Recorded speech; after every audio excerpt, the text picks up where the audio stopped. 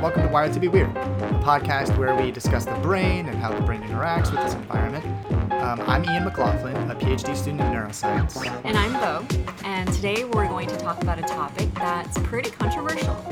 And I know that you said that even within your lab, there are disagreements between your colleagues and senior researchers. That's definitely true. And as contentious as it definitely is among the biomedical community, I think it's probably even more contentious among the public. And it all boils down to what seems like a rather simple question. Is addiction a disease or a disorder? And from what I can see, what you've prepared for us to discuss, it's a much deeper topic than I expected. For sure. I think that's true for most people because it's one of those things that's pretty familiar. As you know, many of us know someone who smokes or drinks too much, or maybe is addicted to a more illicit drug like heroin, or, as is increasingly the case in the US, painkillers. Frankly, while I think society has become more and more familiar with the concept of addiction, particularly given the unprecedented epidemic of opioid addiction that's currently ravaging the United States, I think only a small minority of people consider this question, even among addiction researchers with whom I work. Right, so you've asked your colleagues what they thought? Yeah, I have. And I found that it was clear that very few of them had spent much time thinking about addiction from this perspective. But after bringing up the topic, they pretty rapidly diverged and pretty vehemently. Actually, while doing a literature review for this conversation, trying to read as many opposing opinions as I could, I was just reminded of a different podcast called Hardcore History. And a specific series on that podcast that focused on Genghis Khan and the sort of Mongols of his era. Okay, so that's an unexpected direction. Where are you going with this? Right, yeah, not because addiction was a significant feature of Mongolian society or anything like that, but Dan Carlin opens this series on the Mongols of Genghis Khan, or Genghis Khan as Dan Carlin says, by making a provocative point. He suggests that someone could write a best-selling book by basing it all on the useful or positive effects, be that medical or architectural or in engineering, that were made by Nazi Germany. Yeah, I can see that's a pretty provocative point. Yeah, exactly. Super provocative. And of course, a book like that would be incredibly provocative, right? In any case, I think someone could set out to write a similarly provocative book, though not at the same level, perhaps, as the one that Dan Carlin suggested, by writing a book about how not only is opiate addiction not a disease or a disorder, but that the only reason heroin addicts suffer is due to it being illegal, not because of anything associated with the drug itself. Yeah, I think that would be pretty provocative. But do you think that's a convincing argument? Well, the difference between this hypothetical book Dan Carlin suggests would be provocative and this book that I'm talking about right here is that this argument has been made in the past in one way or another. An example is a book called Heroin Century, which I think we'll be discussing a little bit later. Is that book also provocative? This is a very provocative podcast too, isn't it? Right, yeah. Okay, so does that book make the argument that addiction isn't a disease or a disorder? Well, not quite. And to be clear, it was published in 2002, well before opioid addiction in the United States reached the epidemic proportions it's reached today. I hear the phrase addiction epidemic a lot these days. Do you have an idea of some of the numbers behind that? I mean, clearly there are more people addicted to opioids today than there were in 2002, but do we have an idea of just how much worse it is today than it used to be? Yeah, so between 2004 and 2011, the number of emergency department visits due to opioid abuse increased by almost 200%, with just under 500,000 emergency room visits for prescription opioid abuse alone in 2011. So those are drugs like Oxycontin and Vicodin, right? Yeah, exactly. And that number excludes heroin, believe it or not. And the rates of heroin addiction and fatalities are somewhat more alarming. So between 1999 and 2010, deaths from prescription opioid-related fatalities quadrupled. During that time, fatalities attributed to heroin increased by less than 50% of what they were. Okay, so basically deaths from prescription painkillers was starting to skyrocket, while those from heroin were still increasing, but not as quickly. Right. But between 2010 and 2013, heroin overdose fatalities nearly tripled. And this is across all age groups, geographic regions, genders, and ethnicities, excluding Native American. Wow, okay, so there's been a major uptick in heroin overdoses more recently. Do we know why that is? Well, there's a lot of interesting research out there, yeah. But one figure that may help to explain what's happened is that between 2008 and 2011, the likelihood that people who were using prescription opioids would also use heroin was 2 times higher than it was between 2002 and 2005. And between 2009 and 2011, 86% of new heroin users reported having used prescription opioids before first using heroin. So is the idea or conclusion from those statistics that prescription opioids, things that you get from your doctor through legitimate means, are somehow the gateway to using heroin? That's definitely an argument that some are making.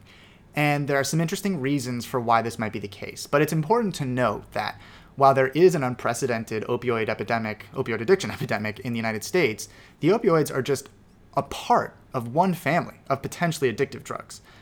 There is a large number of other addictive drugs to which some folks develop addiction, right? Some of which are actually illegal. Like alcohol or nicotine or coffee. That's right. Well, coffee isn't a drug. It's a beverage that has a drug. But anyways, that's right.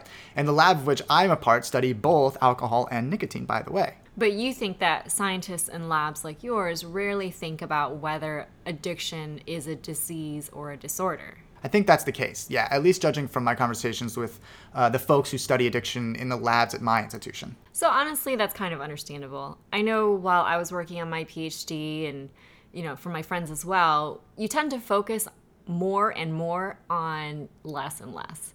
And it's kind of necessary to do that, to be able to, productively contribute to the scientific community. You have to be an expert on something very, very specific to be able to contribute. Right. It's kind of like building a skyscraper in my mind. So like the teams that are doing all the tiles in all the bathrooms, right? They don't necessarily need to be aware of every single part of the development of the skyscraper, right? They don't need to be involved with the architects or the people that lay the foundation or the interior designers even, right? But they do need to focus on making their particular contribution. Yeah, so I can see why someone focused on how a particular brain circuit is involved with the withdrawal from a particular drug isn't necessarily spending as much time thinking about the sort of bird's eye perspective on how their project fits into the much broader context of their whole field. Exactly. But at least in this case, I think it's kind of important to consider. At least in part because the current perspective of NIDA, or the National Institute of Drug Abuse in the United States, their current perspective is that addiction is definitely a brain disease. And because NIDA is the major financial supporter of research into the biology of addiction, this guiding principle sculpts the shape of how biomedical science confronts the challenge of addiction by selecting which projects and labs, and therefore which questions, get funding and then which don't. Which, of course, affects what treatments get propagated to the general public. Yeah, I mean, exactly, indirectly. And so how does the rest of the field feel about that? Well, it's complicated. Like if you look, for example, just at the Wikipedia page for addiction, in the first 5 words on the page, the first 5 words are addiction is a brain disorder, citing 7 sources, some of which support and some that refute that very claim. Oh, so NIDA says it's a disease, but Wikipedia, with several sources, says it's a disorder. Yeah, I mean, there is a motivated contingent of scientists that vehemently disagree with the brain disease model of addiction. Okay, but before we go on, this is also the first podcast where we have some sponsors to talk about. What? Yeah, that's right. So I had some graduates of the university where I'm doing my PhD reach out to me and see if we might be interested in working together, and I thought we ought to give it a shot. So we'd like to thank Backyard Media for partnering with us and for connecting us with companies we'll briefly chat about. All right, so who's first? The first is a company that most people who listen to podcasts have probably heard of, which is Helix Sleep. Ooh, Helix Sleep. Like a double helix, clearly very applicable. Right. So particularly since we're going to be talking about genetics a fair bit in these episodes, but their company isn't double helix, it's just Helix Sleep, right? So their concept is that they offer personalized mattresses that aren't crazy expensive, and they personalize the mattresses by having you take a little quiz, and then they send you out a mattress, right, that matches up with your responses. So if you go to helixsleep.com/wired, they'll take $50 off the price of your personalized mattress. Wired for Wired to be Weird.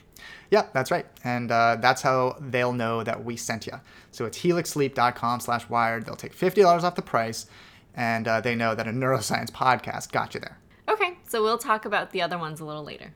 Yeah, sounds good. Let's get back into it. So, while I was considering how we could approach this question, I realized that while I spent over half a decade focusing on understanding how a particular part of the brain contributes to addiction, I really spent a fraction of that time focusing on learning the history of the concept of addiction.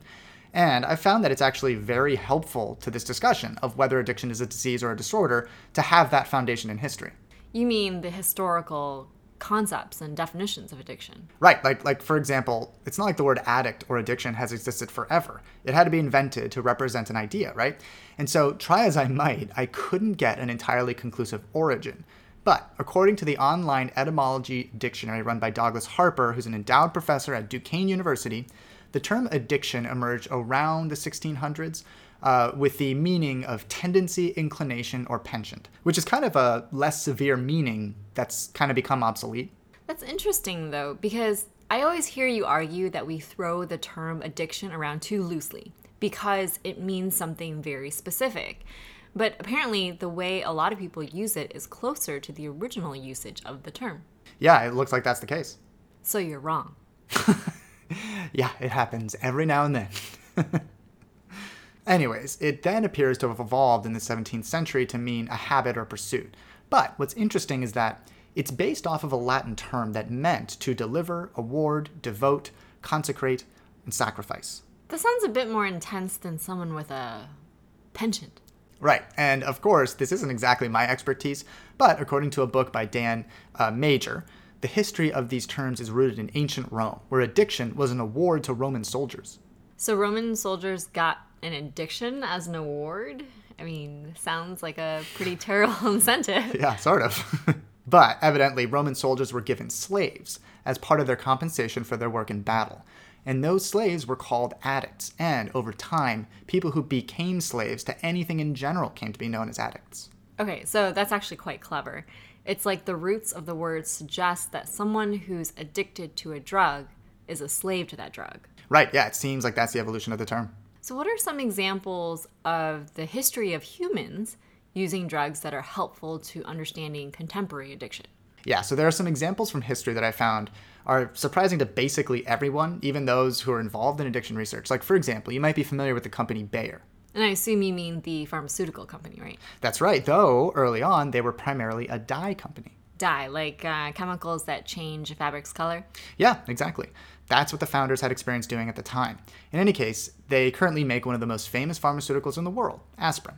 Okay, sure. I mean, I know aspirin. I think everybody knows aspirin.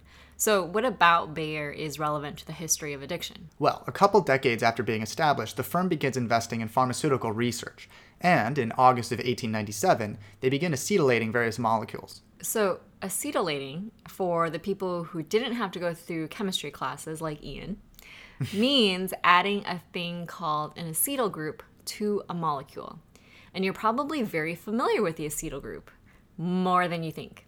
Particularly if you ever had a salad with balsamic vinegar on it, or just a restaurant that gives you bread with olive oil and vinegar. The main reason that vinegar has that unique flavor is due to it having a lot of acetic acid in it. That's right. So acetyl groups are involved in our biology at a bunch of different levels. And for example, one of my favorite neurotransmitters is infamously acetylated, acetylcholine. So that's a choline with an acetyl group added. Exactly. Okay, so back to our story. At the end of the 1800s, Bayer was adding acetyl groups to molecules. But they weren't trying to make them vinegary. Yeah, that wasn't their goal. So, in August of 1897, chemists at Bayer acetylate, or add an acetyl group, right, to salicylic acid, and they make aspirin. Then, just a few days later, they acetylate another molecule that had been synthesized just 23 years earlier by a chemist named Charles R.A. Wright. That changes the relationship between humans and drugs from that day forward. Sounds pretty ominous. Yeah, it kind of is. Dun, dun, dun. Right, so they also acetylated a pretty well-known molecule called morphine. Morphine, the prescription painkiller that people really tend to like. That's right, well, some people, that's right. And so Charles R.A. Wright had been testing the effects of combining morphine with various acids and ended up adding morphine to acetic acid and heat for a few hours. Wright himself evidently didn't test the product, but he sent it to a fellow English scientist in Manchester, who then administered it to a couple of animals, noticing that it constricted their pupils, which is a telltale sign of opioid use, which is kind of unique to opioids in terms of recreational drugs. Along with, and I quote, What he observed was, I quote, a want of coordinating power over the muscular movements and loss of power in the pelvis and hind limbs. So basically, his friend in Manchester gave this mystery compound to some animal test subjects, and they had poor motor coordination and tiny pupils, which are some of the effects of opioid painkillers that we see in people. Yeah, exactly. Basically, he saw their pupils became tiny, which is pretty unique to opioids, right? It's sort of like a signature effect. And then they were also basically pretty sedated, like you might see in someone who's taken heroin or oxycodone and is sort of nodding in and out of being conscious. And when you say nodding in and out of consciousness, I've heard the term nodding. Is that what that refers to? Yep, that's exactly right. And that was what the chemists at Bayer resynthesized around the time that they made aspirin. So what is this mystery compound? It was heroin. And believe it or not, Charles Wright, the person who first synthesized heroin 23 years earlier, his goal was to create a less addictive iteration of morphine. But ultimately, he made a considerably more potent chemical relative, right? And Bayer, just over 2 decades later, resynthesizes diacetylmorphine, right, which is what this acetylated morphine is, labeled it heroin, which was based on the German term heroisch, right, or heroisch. Of course, I don't speak German, but it's a German term, which means heroic. I would presume due to the euphoric properties of the drug. Wow, so in the span of a few days, one company manufactures 2 of some of the most widely consumed drugs in the world, aspirin and heroin. Exactly. And while aspirin has been fairly uncontroversial, Bayer initially marketed heroin as the equivalent of an over-the-counter drug, as a cough suppressant that didn't suffer from the pesky side effects that plagued morphine. Like being super addictive? Yeah, it's exactly right. Or at least up until 1910. It was basically marketed as a general cough suppressant, an alternative to morphine. And 120 years later, the United States is now experiencing a well-recognized epidemic of opioid addiction, with record numbers of fatalities due to overdoses and complications of the use of opioids. So if the scientists at Bayer were acetylating morphine, then morphine must have been discovered a while before heroin, right? That's absolutely right. So according to historians, the use of opiates dates all the way back to the Sumerians of Mesopotamia, who were cultivating the opium poppy in 3400 BCE. And I assume morphine is also an opiate? Oh, yes. Sorry. That's right. Morphine is an opiate. Okay, so that's like 5,500 years ago that humans were using opiates. That's the earliest record I could find, yeah. So it's natural. I mean, surely it can't be that bad for us. Oh, yeah, right. That's, yeah. No, not the case. Although there's some interesting discussion to be had there, because heroin, opioids in general, they don't damage the nervous system. They're just super duper profoundly addictive. And causes death through other means. Through overdose, right. But they do not damage the nervous system. That's kind of a weird feature of opiates. Anyways. Okay, well, before we go much further, we've used the terms opiates and opioids. Are they basically interchangeable, or, do they have different definitions? Yes, excellent. Thank you for bringing that up. So this is a mistake that a ton of people make, and that even includes physicians and some scientists. The term opioid refers to any molecule that can bind to the receptors in our bodies and brains, right, that are called opioid receptors. So drugs like morphine or hydrocodone, the main ingredient in Vicodin, or oxycodone, the main ingredient in OxyContin and even Percocet, or even heroin, the main ingredient in, heroin. They all largely bind the same receptors in the central nervous system. If it doesn't damage the nervous system. If heroin doesn't damage the nervous system. Then why does it kill you via overdose? What is it damaging? So it's not that it's damaging anything. It's just it's overstimulating something that inhibits respiration. So it inhibits your breath. And so it's sort of like cranking up the volume way too high on that it's like slamming the brakes on your ability to breathe. So it makes you stop breathing. Yeah, respiratory failure. That's how people die of overdoses. And I imagine that these are receptors that usually interact with neurotransmitters that our body makes naturally. That's right. And that's the case for most drugs that people use recreationally. Many people might be familiar with the endorphin neurotransmitters, right? Well, endorphins bind the same set of receptors in our nervous system that these drugs bind. And these are called opioid receptors. And by the way, our nervous system also makes neurotransmitters called endomorphins. Like endogenous morphine? Yeah, that's right. So endo for endogenous and morphines for morphin. And these are neurotransmitters that our bodies make that pretty selectively bind the primary receptor that morphine and the other painkillers bind, which is called the mu opioid receptor. So, by the way, we should say that if any of these terms sound like gibberish, you're most likely not alone. You should check out the first episode of the podcast where we discuss things like receptors and neurotransmitters. Yeah, good idea. Okay, so anyways, opioids are drugs that bind opioid receptors. That makes sense. So then what's the difference between opioids and opiates? So opiates is a category that includes any drug that's derived from the opium poppy plant, which is a sort of funny-looking plant with a super-duper long stem with some leaves that poke out from its sides, with a flower bud at the end of the stem that's almost the size of a golf ball. And if it's left to grow naturally, the bud produces some pretty beautiful flowers. But thousands of years ago, humans discovered that within the sap of the flower bud is a set of molecules that have pain-killing and euphoric properties. And those would be opiates, I assume? Right, and so the best known being morphine and codeine. So the Sumerians called it Hulgil, which evidently translates to joy plant. Of course, I don't speak Sumerian, so I don't know if that's how you pronounce that, but they called it joy plant. It's pretty wild that there's so many similarities between how recreational users of today and 5,000 years ago interacted with the same joy plant. Right, for sure. And beyond early uses of opium, in the 1500s, Paracelsus, or Philippus von Hohenheim, who's been called the father of toxicology, has been credited with introducing the use of laudanum, which is basically an opium extract for use as a medication. And then, after that, Thomas Sydenham, I think is how you say that name, in the middle of the 1600s popularized the use of laudanum along with other opioid preparations. Morphine was then extracted at the very beginning of the 19th century. Wow, so pure morphine has been around for over 200 years. Yeah, that's right. Okay, well, morphine and heroin and opioids are just one family of addictive drugs.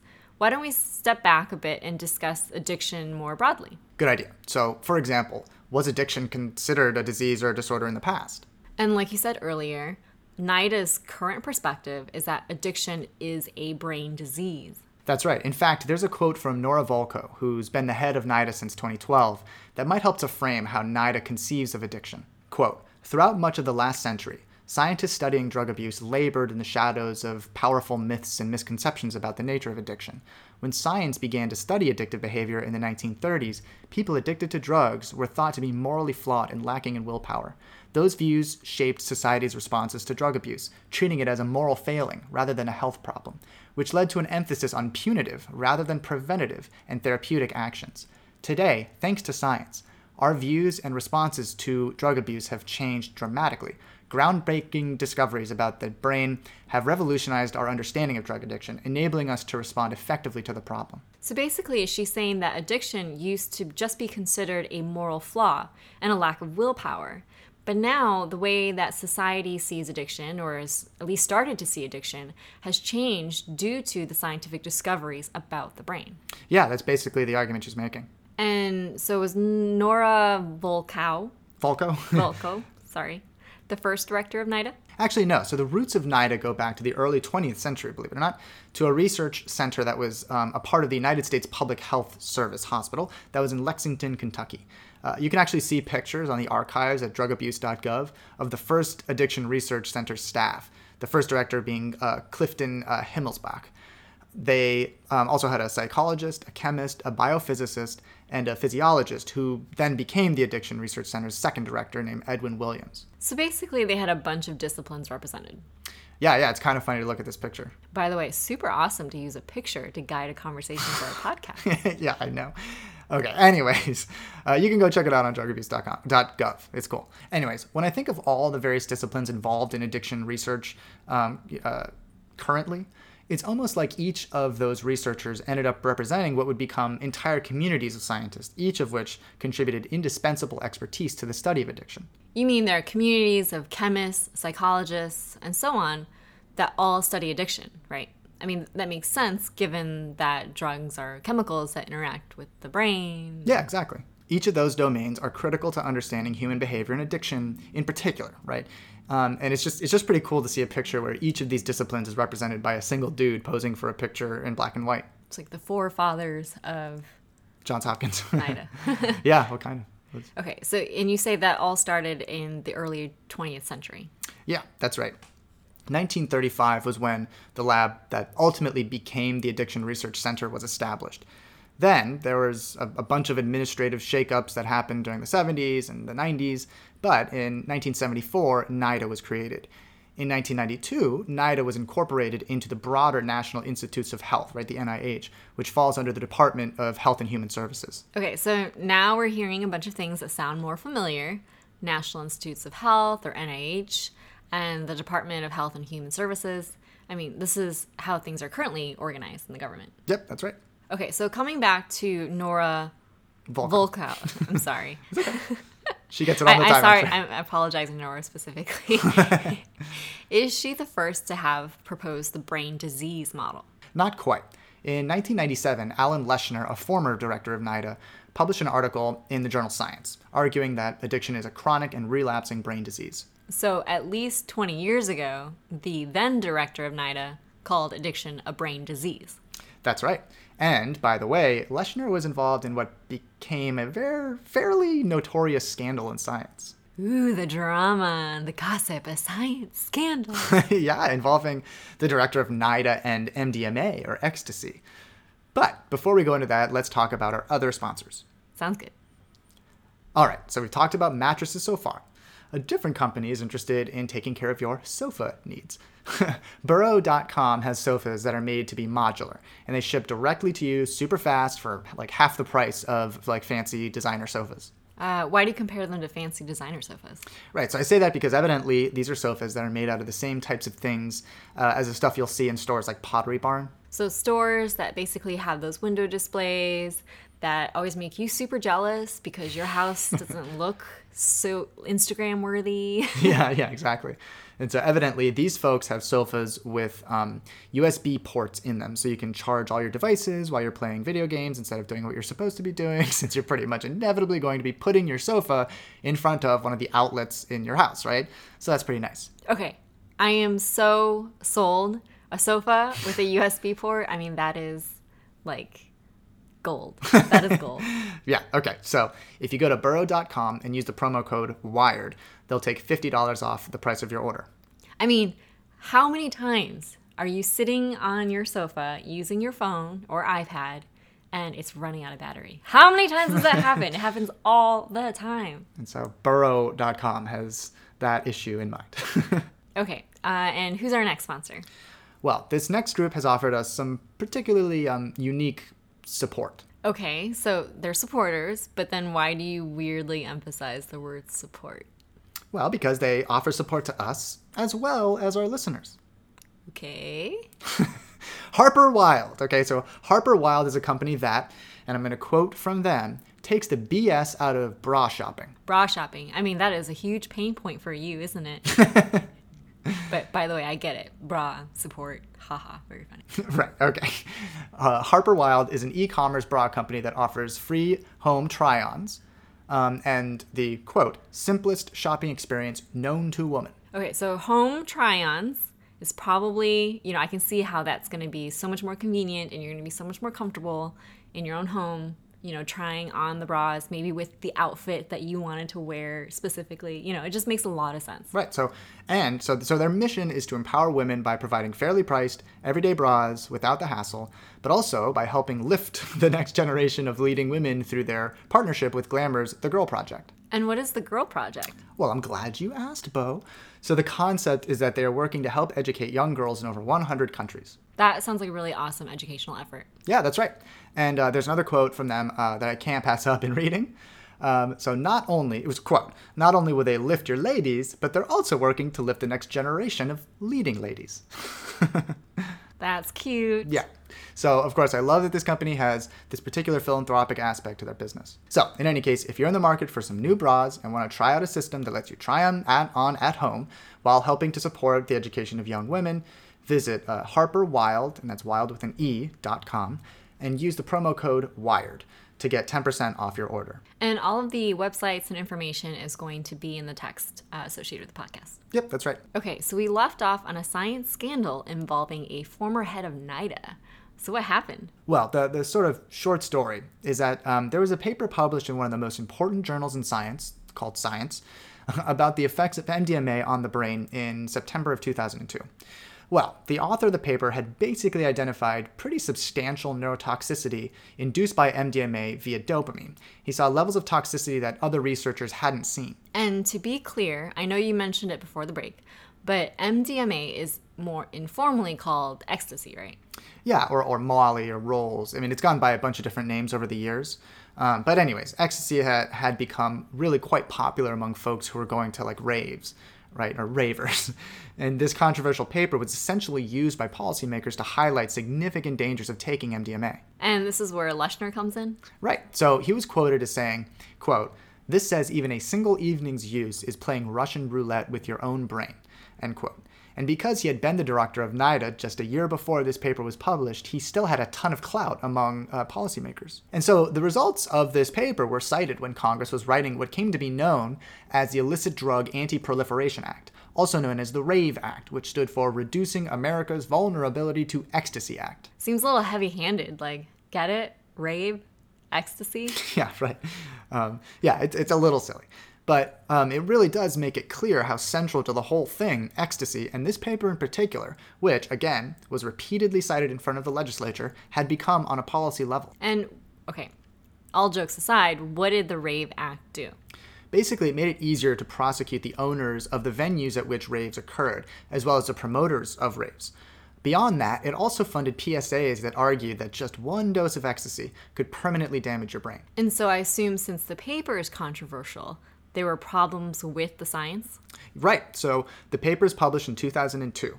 Then, in 2003, a paper, or really to be more precise, a letter, was published in Science that questioned the research in that original 2002 paper, inviting the original researcher to respond. And respond he does, standing by his results and even doubling down and arguing that even the most clinically supervised administration of MDMA could cause permanent brain damage. Okay, so far this sounds like a disagreement in science, which happens all the time.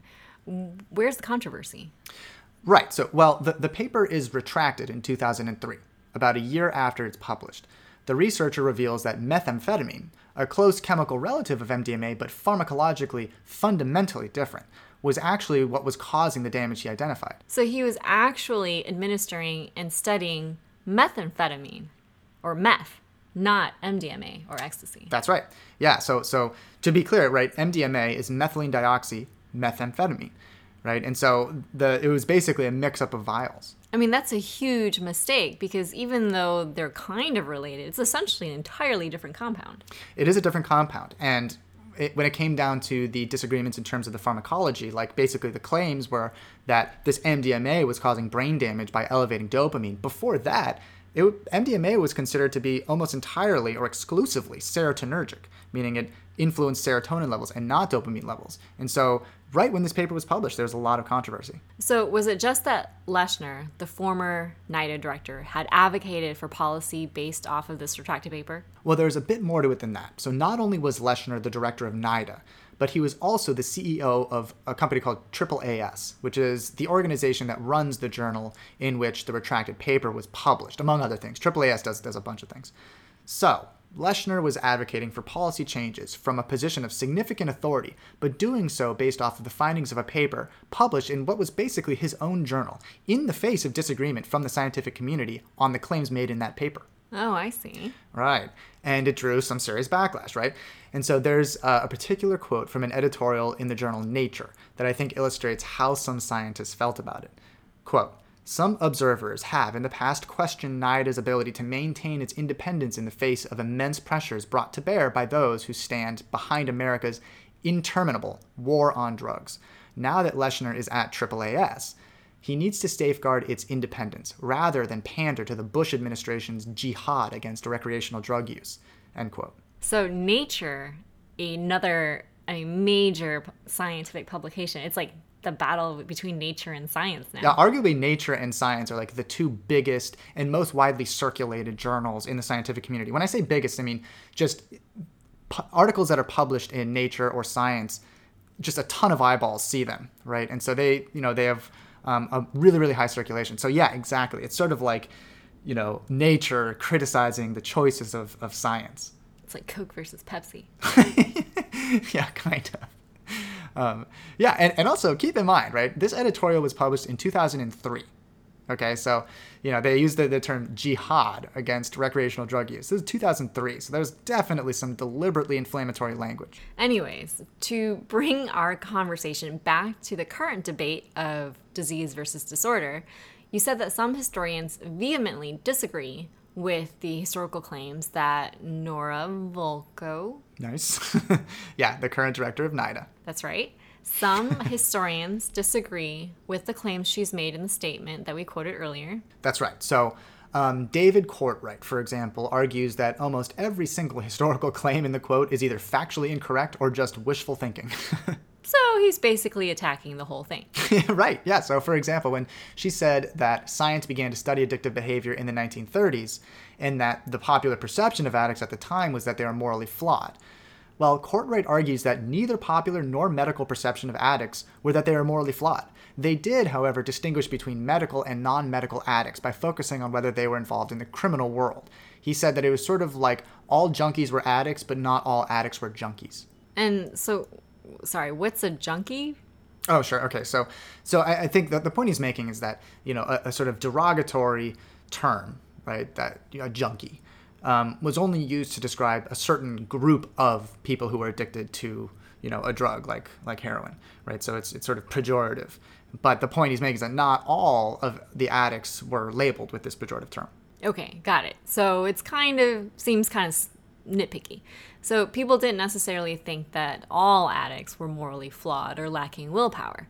But it still doesn't seem from that argument that addiction was considered a medical condition, right? Well, he then highlights that a psychiatrist named Lawrence Kolb, who was fairly well known at the time, began federally funded research in 1923, doing lab work with non-human primates as well as 230 human cases. But, let me just argue that there's not a massive difference between 1923 and 1930. Yeah, that's definitely fair enough. But an interesting argument that Courtwright makes is that there may be a reason that this early research hasn't really been included in the sort of accepted history of addiction from the perspective of NIDA. Ah, you mean like a cover-up, a conspiracy. Right. Now, I don't know that that's what it is.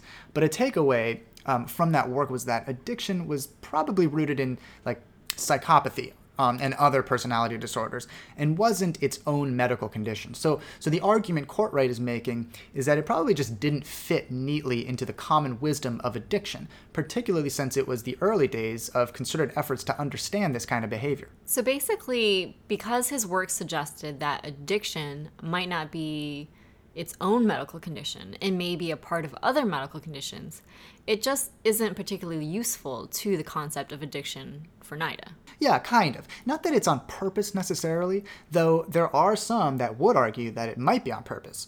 Not from Nora Volkow, but just intentionally not acknowledged. But more than that, if someone from NIDA were writing a big book on what addiction is, there just wouldn't really be room for a chapter on that kind of an argument. Because it kind of sticks out like a sore thumb? Yeah, exactly. Okay, so if the field hasn't adopted the perspective that addiction is generally a manifestation of other medical conditions, what are the ramifications of that? Well, there's sort of a benevolent aspect to medicalizing addiction. Benevolent? How so?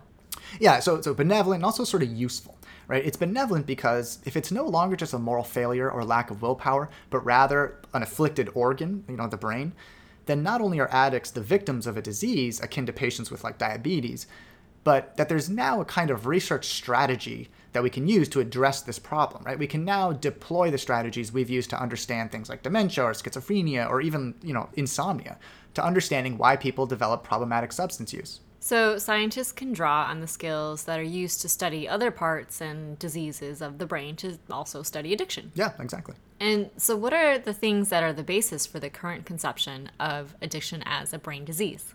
So there are a bunch of things, but broadly speaking, they revolve around finding aspects of our biology and genetics that interact with drugs in specific ways and in ways that are unique to the addicted state. So, for example, the discovery that if you put electrodes into particular parts of the rat brain and let rats control when and how much those electrodes stimulate those particular parts of the brain, they'll basically just sit there and stimulate those brain regions a ton. It's a model called intracranial self-stimulation. And then there are discoveries of things like our body's own opioid system. And I imagine that that's the system that opiates like morphine interact with. That's right. And then there's the somewhat recent mapping out of the dopamine pathway that's implicated in much of the rewarding effects of essentially every drug that's addictive and that people do recreationally. So alcohol, nicotine, cocaine, heroin, I mean, they all activate that part of the brain? Yeah, either directly or indirectly they do. And even more recently, there's the discovery of short nucleotide polymorphisms, or SNPs, which are basically very, very small differences in the genes for things like dopamine receptors or serotonin transporters that distinguish each of our genomes. There's the discovery that some of those SNPs are correlated with increased risks of addiction. So if you inherit one of those SNPs, are you more likely to become addicted to a drug? So that's what some of the research that finds significant correlations between people who have, specific SNPs and specific genes and increased risks of developing addiction, are claiming. And then finally, there's neuroimaging research that basically compares broad patterns of brain activation in addicts compared to non-addict controls. And scientists have shown that there are, broad differences between these groups. So these are studies that I assume use things like fMRI?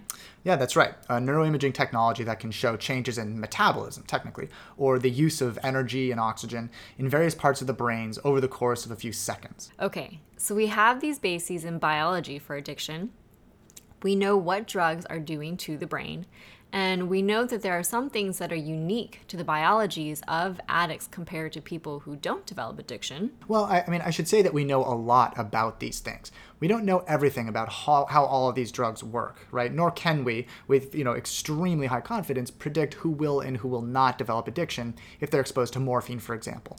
But the field does seem like it's on track to be getting there. But another thing that the historian criticizes about Nora's claim is that outside of much of the biomedical community, public attitudes towards addiction actually haven't changed all that dramatically. Meaning that there are still people who view addiction as a weakness or a lack of morality of some sort.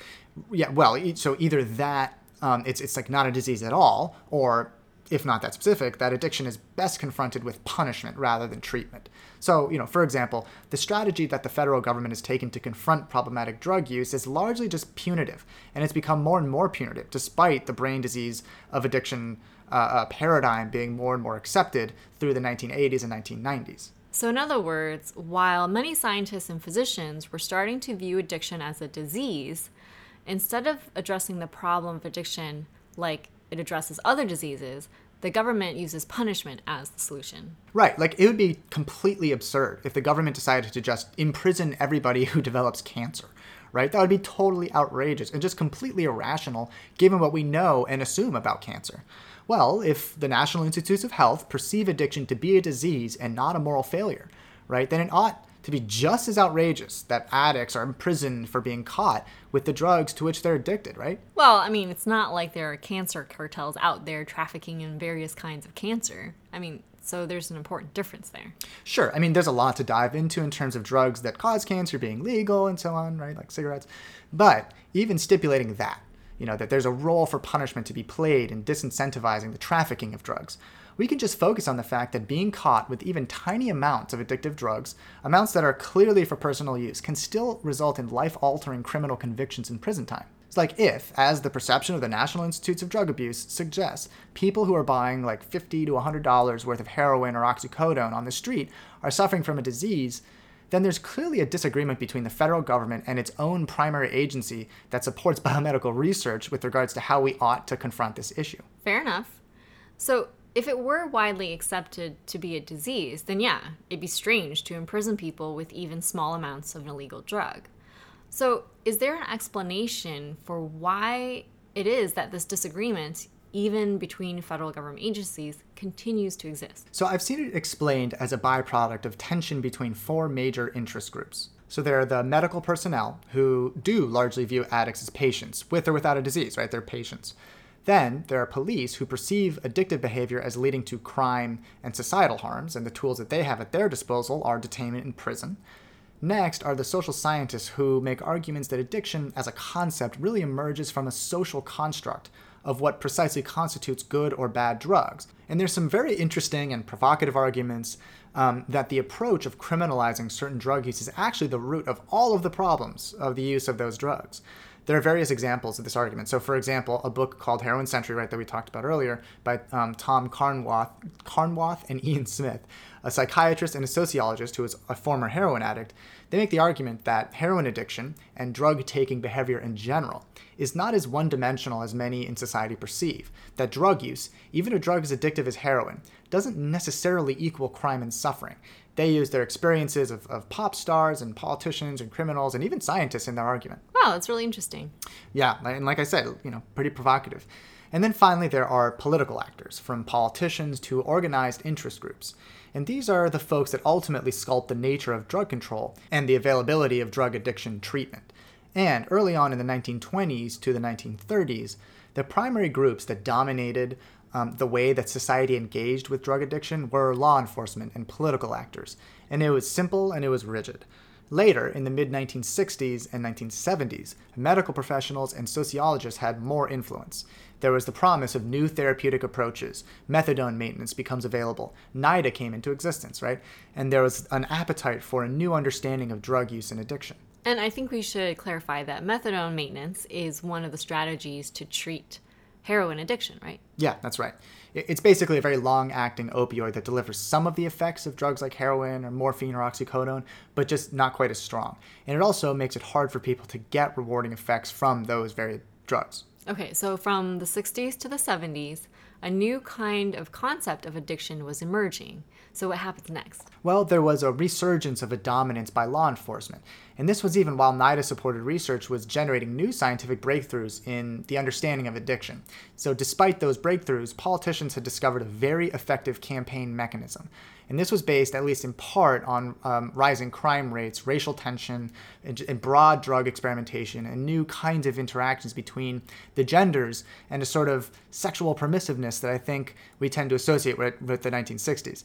And so among the various issues that became significant parts of the political discussion at the time was the drug war. The war on drugs. That's right. Declared by President Richard Nixon in 1971, dramatically increasing the size and presence of federal drug control agencies, supporting strategies like mandatory sentencing. And then other politicians at the time, Nelson Rockefeller, for example, the governor of New York and presidential hopeful, proposed things like mandatory life sentences for drug traffickers. And polls in New York State suggested that 2/3 of residents agreed. Wow, so there was broad support for a highly punitive approach to the issue. Yeah, and there's a quote from President Nixon that goes, quote, "Rocky can ride the thing for all it's worth," to his aides Haldeman and Ehrlichman. And Rocky meaning Nelson Rockefeller. Then, though, the whole Watergate thing happened, which sort of slowed changes in this arena until President Ronald Reagan took office, proposing increased spending to combat drug abuse. There's a New York Times article from the day after a speech from President Reagan that outlines all the things that were proposed, from making capital punishment applicable to drug crimes where offenders intentionally cause death, and to allow for the use of illegally obtained evidence in drug trials. It's interesting to read through this article with contemporary eyes, and I'll have a link on the website blog for anybody that might want to check it out. Anyways, after President Reagan came President George H.W. Bush, who, in his first nationally televised speech as president, held up a bag containing a whole bunch of crack cocaine that was seized near the White House. And honestly, it's pretty remarkable to watch. Like, you can watch it on YouTube. Of course it's on YouTube. Yeah, and I mean, I think it's worth watching because I honestly can't imagine it happening ever again. It's just kind of wild to see. Anyways, so ever since that era, there's really been very little done in the opposite direction in terms of, a punitive strategy to address drug use and addiction from a federal, legislative level. Okay, so politicians have found the war on drugs to be an effective campaign topic. But all the while, if NIDA and biomedical science was developing the perspective that addiction is a disease, then why didn't they raise a bigger stink about how punishment-oriented the federal government was becoming towards a disease? Well, the histories that I've read make the argument that the concept of addiction as a disease can actually be somewhat congruent with a punitive approach to drug addiction, because whether addiction is a disease or a disorder or just a personal moral failure, if you restrict the exposure of an unaddicted brain to a drug in the first place, then it won't be a problem. Then, beyond that, if you restrict exposure of an addict to drugs subsequent to punishment, right, then addiction just won't be a problem. And this was the perspective of very prominent figures. For example, John D. Rockefeller Sr. was quoted as saying something along the lines of, you cannot become a drunkard if you never take your first drink. And similarly, you also can't become a drunkard if there's only enough for one drink. Yeah, right. Yeah, true. Okay, so John D. Rockefeller of the Rockefellers, Right. widely considered to have been the richest person in modern history. He established the Standard Oil Company, which eventually became some of the biggest oil and gas companies of our time, like Exxon and Mobil and Chevron. Yeah, exactly. So a pretty prominent dude. And then, along similar lines, Harry Anslinger, the first commissioner of the Federal Bureau of Narcotics, which eventually became the Drug Enforcement Administration, or DEA, he made the argument that given that physicians exhibited higher rates of addiction than other professions, like lawyers, given that they're more frequently addicted, perhaps because they are more frequently surrounded by drugs, then perhaps the solution would be just limiting exposure to drugs more broadly. And so if that's the case with drugs used by physicians, it therefore would also make sense for drugs like cannabis. Since then, addiction has been considered a function of drug availability. Courtwright noted that the DEA has largely followed the language of NIDA to highlight long-term dangers of drugs with the quote, "Abuse could trigger addiction, a chronic, relapsing disease characterized by compulsive drug-seeking and drug use, which is accompanied by functional and molecular changes in the brain." So it seems like the assumption there is that exposure to these drugs pretty much results in addiction. But does the science back that up? Yeah, but that's a really good point. Not everybody exposed to addictive drugs does develop addiction. And beyond that, there are interesting policy debates as to how effective this punitive approach to drug use has been. But aside from that, given what the medical and research communities were discovering with brain imaging studies revealing changes in brain regions following drug exposure, a question that's been raised by people outside of the scientific community is why didn't physicians specifically express opposition to this punitive approach? Well, did they even have that kind of influence on public sentiment and policymakers? And I don't know from personal experience, right? But judging from what I've read, they evidently could have influence over the policy issues, like health insurance legislation, for example. And so what's the explanation for why they weren't more involved in the drug use debate?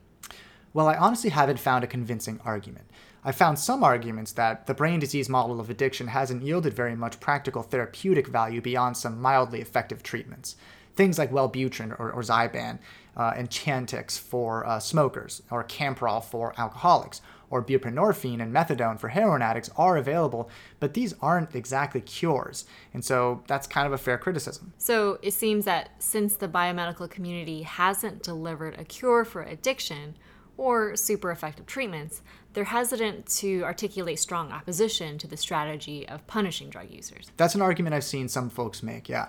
But an important part of the discussion that seemed to be missing was the fact that this kind of assumes that upon the introduction of a theory to explain addiction as a disease, there ought to be a cure delivered very soon thereafter. And to me, this strikes me as expecting that we ought to be able to fly to the moon within the same century of inventing combustion, right? I mean, humans have been burning things, even pretty complicated chemicals, for centuries, and it took a very specific set of social and technological circumstances for humans to devote the time and investment needed into sending people to the moon.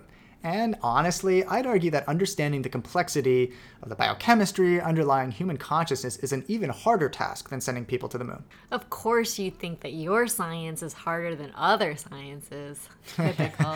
Okay, so hear me out. To get to the moon, we have to understand physics, chemistry, and a fairly complex level of biology to get there without killing the astronauts during the journey. And for better or worse, we've been firing rockets at each other for hundreds of years. Like the earliest gunpowder rockets were being shot during the Song dynasty of China in the early, or in the 13th century. It's essentially the same principles apply to shooting a projectile to the moon. But when it comes to understanding the relationships between the brain and human behavior, let alone specific behaviors that aren't adaptive to modern society, the number of factors that we have to take into consideration, I suspect, is quite a bit higher than those influencing the ability for a projectile to land in a desired direction, right? Be it somewhere on Earth or even the moon. It may seem more intuitive and simpler, given that we're basically just trying to describe human behaviors that are so mundane and day to day. Yeah, I mean, flying to the moon is way more impressive than explaining why I get cravings for, cheeseburgers, right? I've never been to the moon, but I get cravings for cheeseburgers like every day. Right. So I think understanding drug taking behavior and addiction in particular is actually very counterintuitively complicated. Anyways, I've seen the argument that if the brain disease model does actually end up yielding a pharmacotherapy that successfully curbs craving or effectively treats addiction, there'd likely be a rapid surrender of authority on this issue to physicians. So why would that be the moment that physicians would become dominant? Well, they make the argument that it had become so fiscally burdensome to neglect the benefits of exploiting, right, the benefits of such a treatment, that public opinion would basically mandate political action. And then, beyond that, special interest groups associated with the pharmaceutical industry would likely much more strongly advocate for the broad medicalization of substance abuse.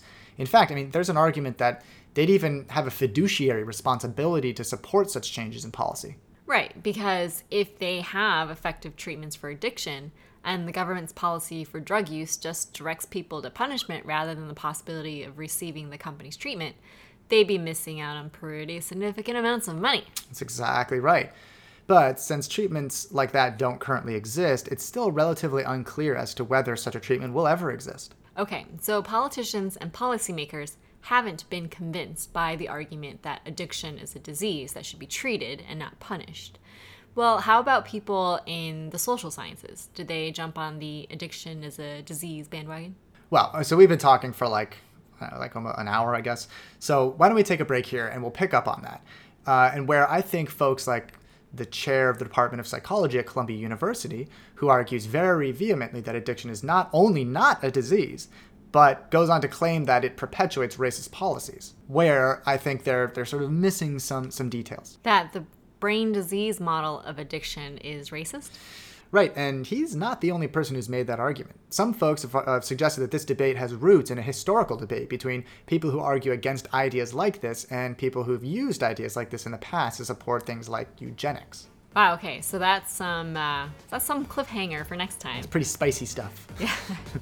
And maybe next time we'll also cover whether you personally think it's a disease or a disorder. Sounds good. Thanks for listening, everyone.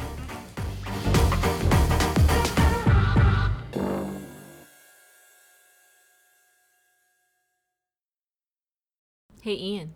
Hey, Bo. Did you know that the popular kids television show Mighty Morphin Power Rangers I'm familiar. was banned in Malaysia because morphin sounded too much like morphine and they didn't want to get kids, used to that word, I guess. To saying morphine. Because they might eventually, get addicted to Just drugs. like the Power Rangers never did in the TV show. They were just like shouting, oh, because it's morphin time. Yeah, right? It's morphin time. Yeah.